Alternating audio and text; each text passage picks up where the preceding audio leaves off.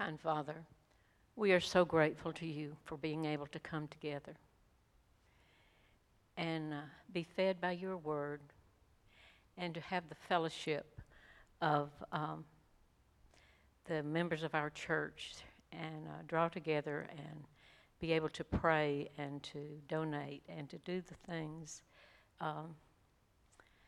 that are needed in our community. And I just pray that you would guide us and direct us in how to pray for what is going on in our world. Lord, we have lifted before you these names that we have called this morning.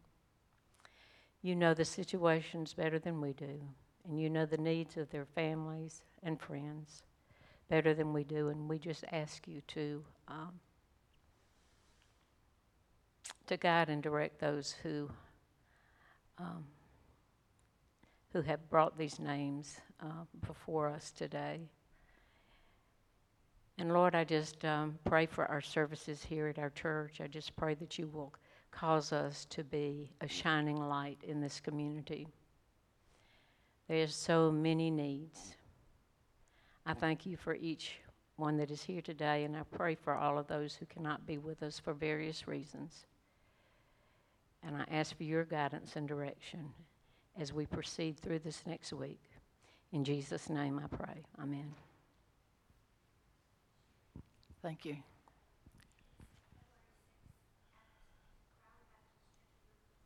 Holy Ground Baptist Church, Roopville, on February the 6th. Just have a time? 3 o'clock in the afternoon. This would be Trudy Clay's memorial service. Well, we are in Matthew chapter 5, and so we are tackling the Beatitudes because that's what we are memorizing as a church. And this teacher's heart just believes you need to understand what you're memorizing. So let's remember that in the Sermon on the Mount, Jesus is describing life in the kingdom of heaven. And although there are several aspects to the kingdom of heaven, this aspect is referring to a body of believers who are in the world. So people all over the world who are a part of the body of Christ are in the world, not of the world, and they are designated the kingdom of heaven. And these are believers who are under the rule or the authority of King Jesus. Remember that Matthew is showing us Jesus as king. And so King Jesus is describing to us life in the kingdom. And so the citizens of the kingdom of heaven have very different priorities and different lifestyles and attitudes than those people who are citizens of the world. Two different kingdoms with very different characters, all living on the earth. So Jesus lays the foundation for the whole Sermon on the Mount by verses that are referred to as the Beatitudes. And they are 8 declarations of blessedness. And this is more than a superficial happiness. It's a state of spiritual well-being. So the lifestyle and attitudes here describe righteousness that is opposite the righteousness of the scribes and Pharisees. And so Jesus said, if your righteousness does not exceed the righteousness of the scribes and Pharisees, you will in no wise inherit the kingdom of heaven. So these Pharisees would have been shocked at what Jesus was saying. Because what's he been saying? He says, starts off with what? Can you say it? Blessed are the poor in spirit. Well, Pharisees weren't about being poor in spirit. They were about being in control and self-centered and proud. And so they were shocked at what Jesus is saying. They probably thought it was foolish. So Jesus begins by telling us how to enter the kingdom of heaven. So, because let's see if you don't want to say it out loud, say it in your mind. Blessed are the poor in spirit, for theirs is the kingdom of heaven. To be poor in spirit is to realize that we are all spiritual beggars. To be poor in spirit means that we know that we have nothing to offer to the Lord for our salvation.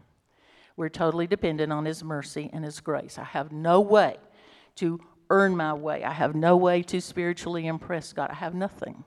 So I'm poor in spirit. And what does Jesus say about those people? Theirs is the what? Kingdom of heaven. All aspects of the kingdom of heaven.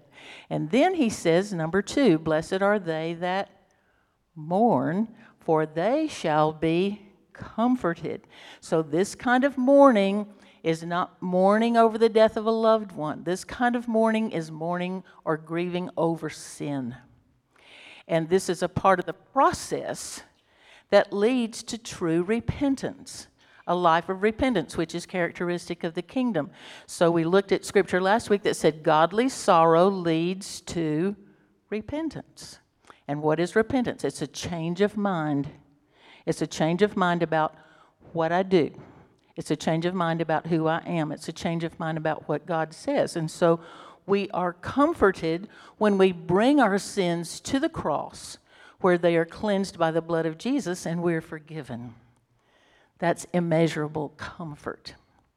Well, then he says, and this is where we are today, blessed are the meek, for they shall inherit the earth. Meekness is not weakness. You know, some people want to think of people being meek as people who never take a stand for anything and they're just kind of cringe and back off. That's not this kind of meekness.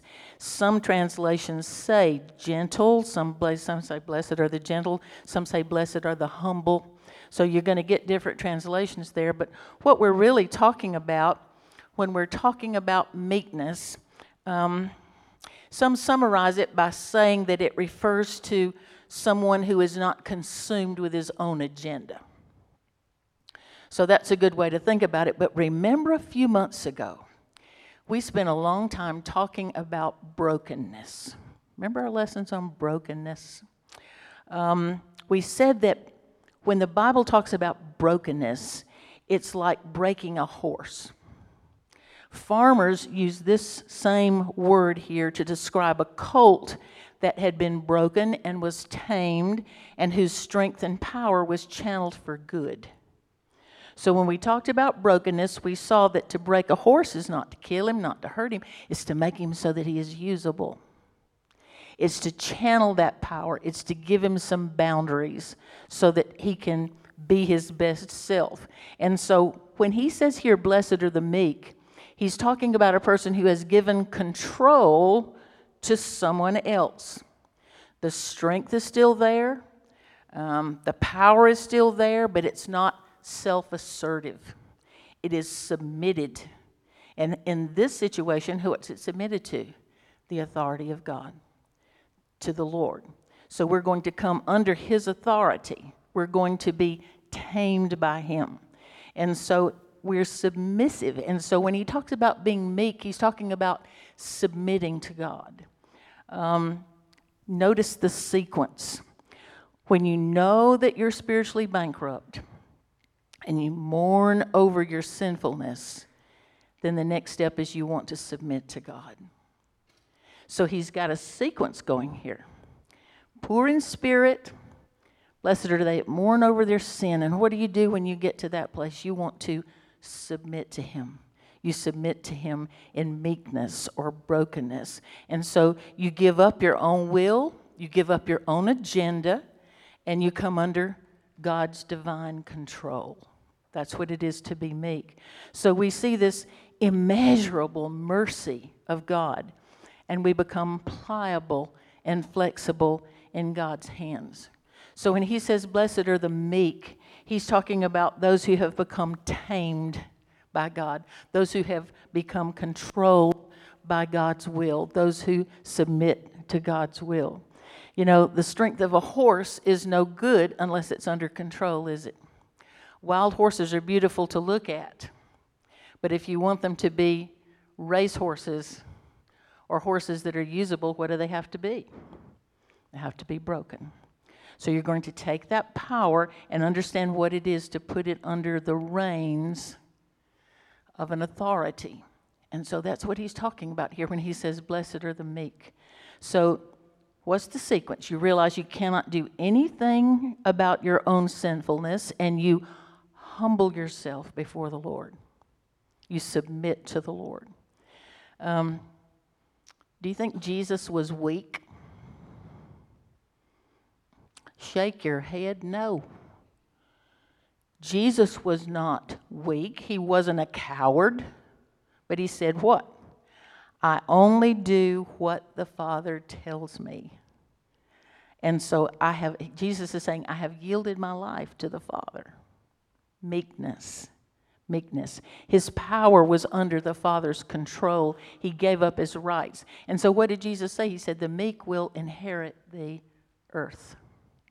Now, what does that mean, to inherit the earth?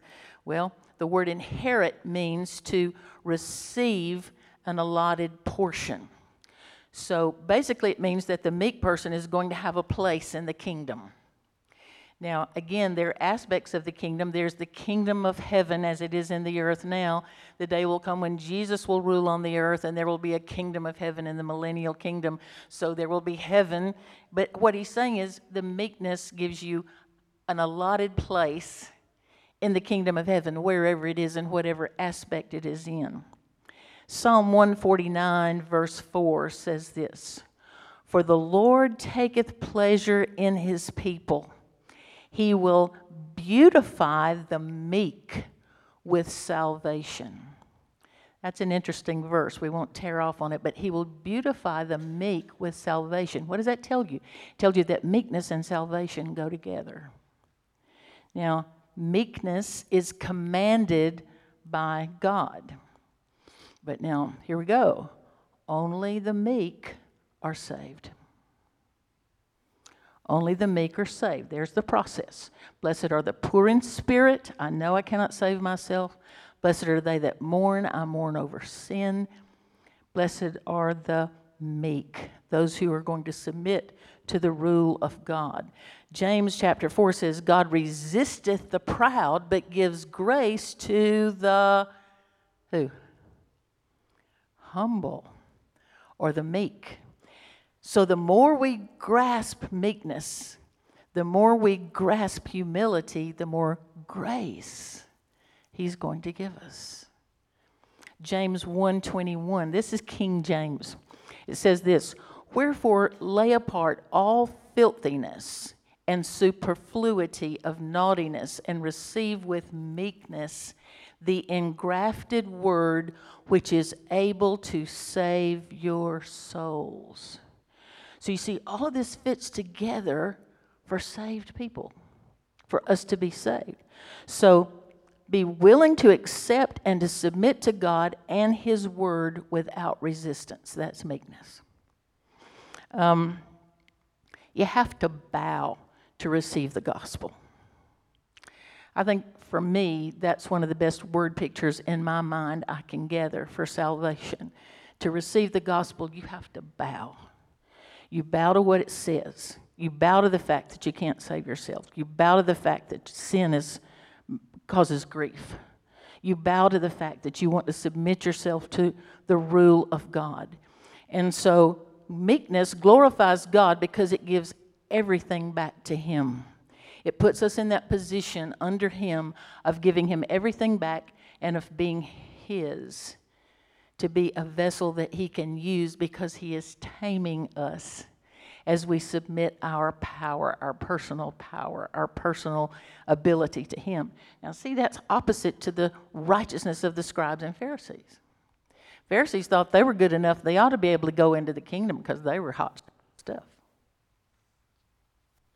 So he says, So Jesus is telling them stuff, and the Pharisees are going, is this not the most ridiculous thing you've ever heard?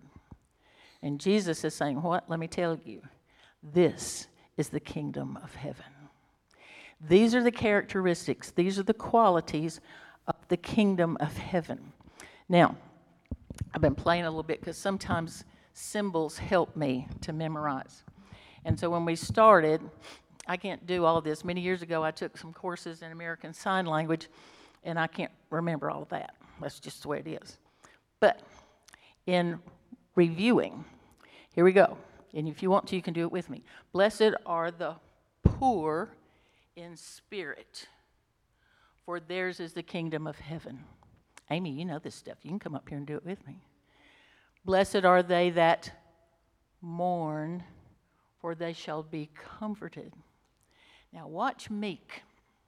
Blessed are the meek. See that? What's happening in meekness? I'm coming under that authority. All right, so here we go. Poor in spirit, mourn, meek, for they shall inherit the earth. All right, so meekness begins with recognizing that I have no ability to save myself. I recognize that apart from the grace of God, the power of God, I cannot be saved. I cannot enter the kingdom.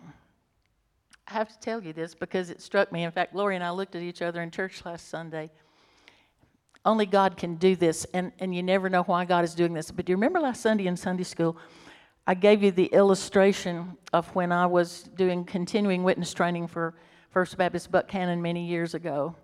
And you go up and you knock on a door and you say, if God were to ask you, why should I let you into my heaven, what would you say? And that tells you a lot. So I use that illustration. And then, aha, what did the pastor do last Sunday? Same thing. Now, listen to me. When those kinds of things happen, you know that God is at work. You know that God is speaking, but may not know who he's speaking to, may not know who he's dealing with.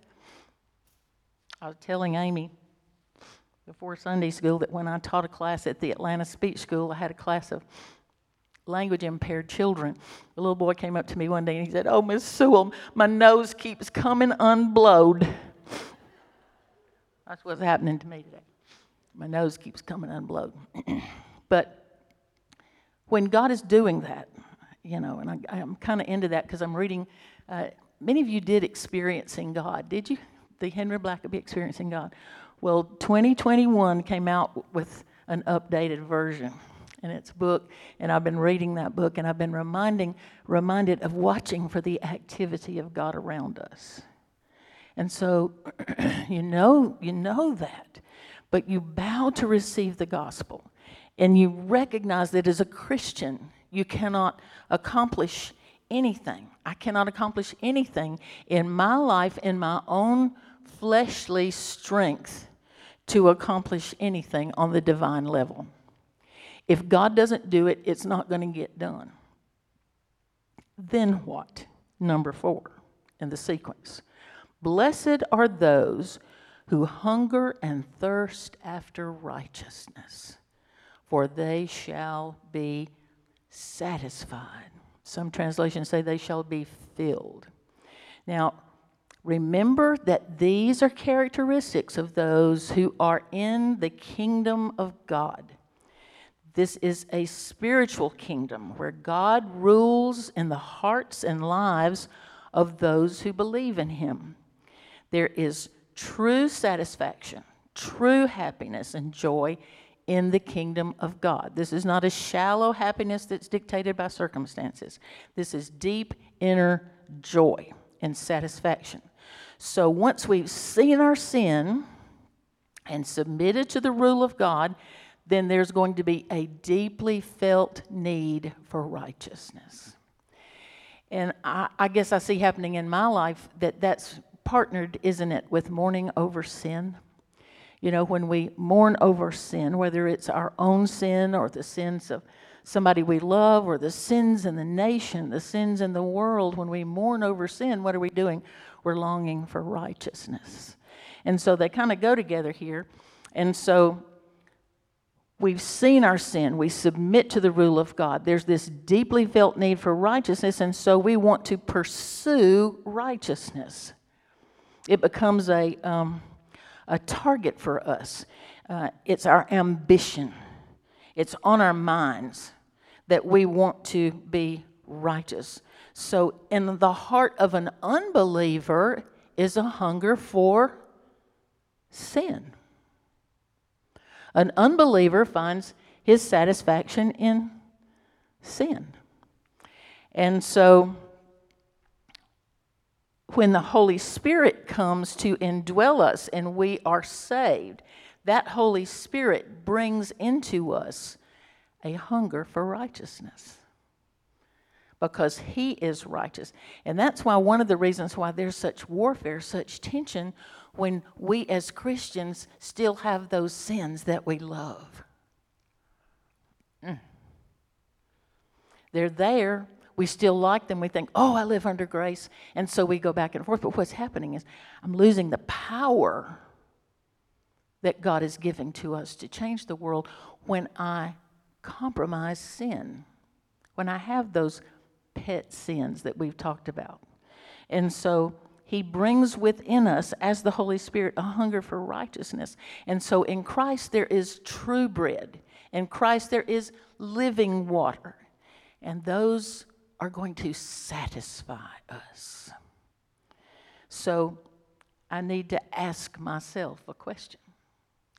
I need to ask myself, what do I really hunger for?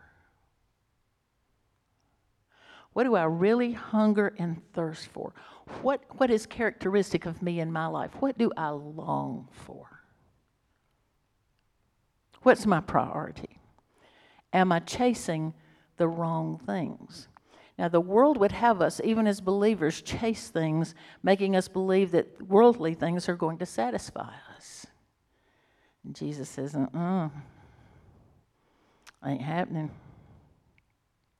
And so there's this, in the believer, there's this abiding desire for righteousness. When your sins are dealt with, you go, that is satisfaction. You're relieved. You're released from the sin because that relationship with the Lord is in place. So when you have hungered and thirsted for righteousness and been satisfied, out of all of that is going to flow the next Beatitudes. Okay? Are you getting them in your mind? Blessed are the poor in spirit, for theirs is the kingdom of heaven. Blessed are they that mourn over their sin, for they shall be comforted. Blessed are the meek, for they shall inherit the earth, as we come under the authority of God. And when we get to that place, we're going to want to be righteous. Want to be righteous. And so when I get to that place, I'm going to realize the grace and the mercy that God has given to me to bring me to that place. And so the next one is, blessed are the merciful. What's that going to do? It's going to show up in my life as giving mercy to others. That will be next week, but I want to get it in your mind. Blessed are the merciful.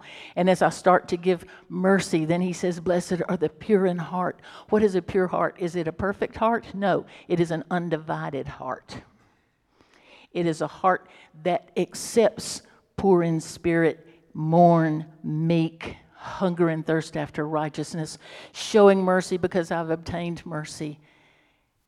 And I want my heart to be focused on that and not divided between those things and worldly things. And then, blessed are the peacemakers. Peacemakers. All right, you got it? Blessed are the poor in spirit, for theirs is the kingdom of heaven. Blessed are they that mourn, for they shall be comforted. Blessed are the meek, for they shall inherit the earth. Blessed are they who do hunger and thirst after righteousness, for they shall be filled, or they shall be satisfied. So there it is. There's the picture that I want clearly painted in your minds. And repetition teaches, right? So here we go. There's an understanding of spiritual bankruptcy, weeping over sin and meekness, and the heart crying out for righteousness. And when the heart receives that righteousness, we know the mercy we have received and the cleansing that has caused us to have peace with God. And so I'm going to become merciful.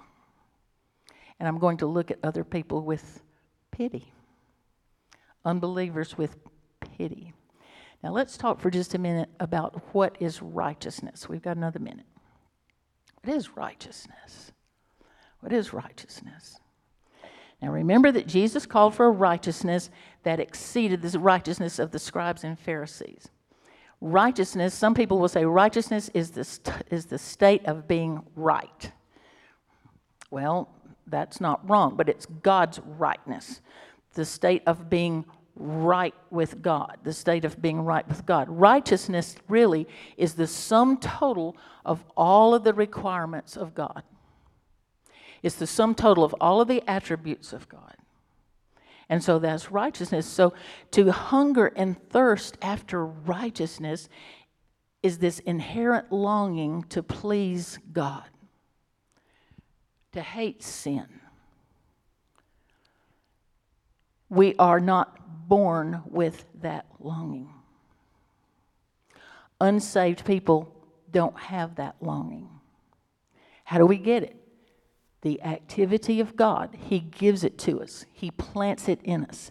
He creates an activity that causes us to understand that we cannot save ourselves and to mourn over our sin and to become meek and submit to Him. He does all of that. That is a work of God. So God puts it in our hearts, and it is a desire to live and walk the way God says live and walk. That's what righteousness is. It is a desire to live and walk the way God says live and walk. If you ever spend time mourning over sin, and remember we said last week that you won't just be poor in spirit one time and then it'll go away. And then you won't just be mourning over your sin one time and it'll go away, you're done with it. What happens the longer you're a believer, you're going to continue to do all of those things. You're going to continue to be more and more poor in spirit. I realize more today that I cannot save myself than I realized 10 years ago, 50 years ago, whatever. I realize today what it is to mourn over sin more than I understood when I was in high school or college. I understand what it is today to submit to the Lord, to the rule of the Lord more today than I did. So these are not things that once you do them, okay, you've checked it off. These are things that become a lifestyle and they grow. They mature. And so they go on and on and on and on. And so we're living in a world today that it's hard to look around and see much hungering and thirsting for righteousness. Do you see what Satan has done to us? When he deceives us into thinking, okay, all right, you're saved, so it's okay for you to do a little bit of this and this and this. Well, what's happening? I'm not mourning over sin. And I'll tell you, we've talked about this before. You know, there are movies that I could not watch today that I could watch when I was in college. Is anybody there with me? What's happened? Over a period of time, what has happened? My heart has started going, ooh, ooh. And so Satan would love nothing more than to weaken the church by causing us to excuse sin that is now popular. And when the church is weakened, what's going to happen? Evangelism is weakened. The message of the gospel is weakened. So, do we as church members really do that? I saw this quote, and I don't know who the quote is from, and I want to close with this quote. I want you to listen to it very carefully. A lot of people think that Christianity is you doing all the righteous things you hate and avoid doing all the wicked things you love in order to go to heaven. I'm going to say that again. A lot of people think that Christianity is you doing all of the righteous things you hate. You're going to suck it up and do good. And avoid all the wicked things you really love in order to go to heaven. No, that is a lost man with religion.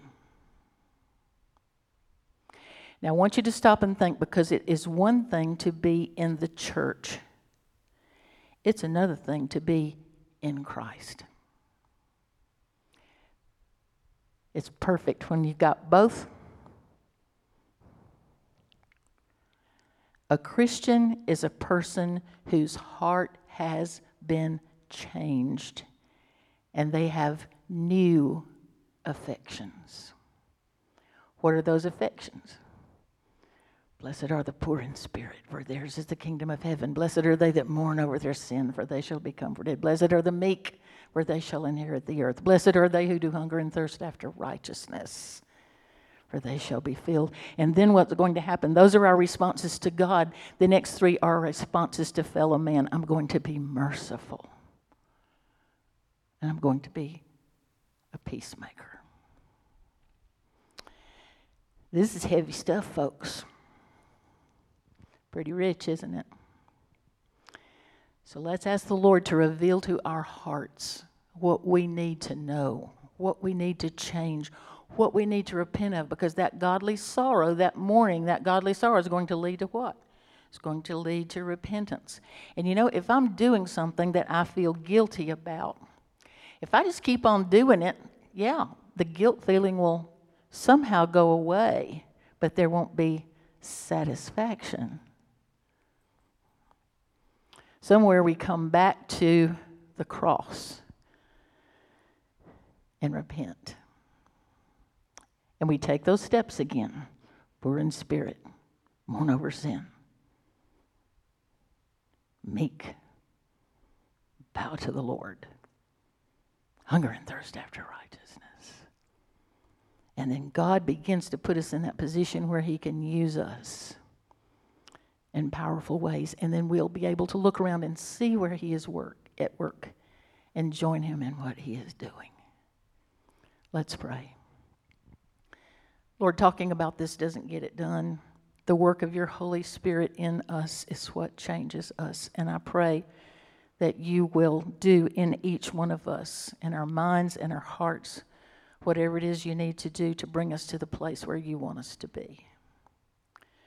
That the gospel might be shouted, not with words and loud preaching, but by our walk. As we encounter people throughout our communities every day to lead them to Christ. So would you bless us today and cleanse our hearts for this worship and cause all eyes to be on Jesus. We thank you for the precious ones in our class and what good fellowship we have with each other. We pray for those who could not be here today and pray that you will continue to work to bring healing, physical healing to our community and to get us back in the open freedom that we miss and that we realize now we took for granted for so many years. So help us and raise us up and glorify your name in this place. I pray in the almighty name of Jesus. Amen. God bless you. Be studying, memorizing next week. Blessed are the merciful, for they shall obtain mercy.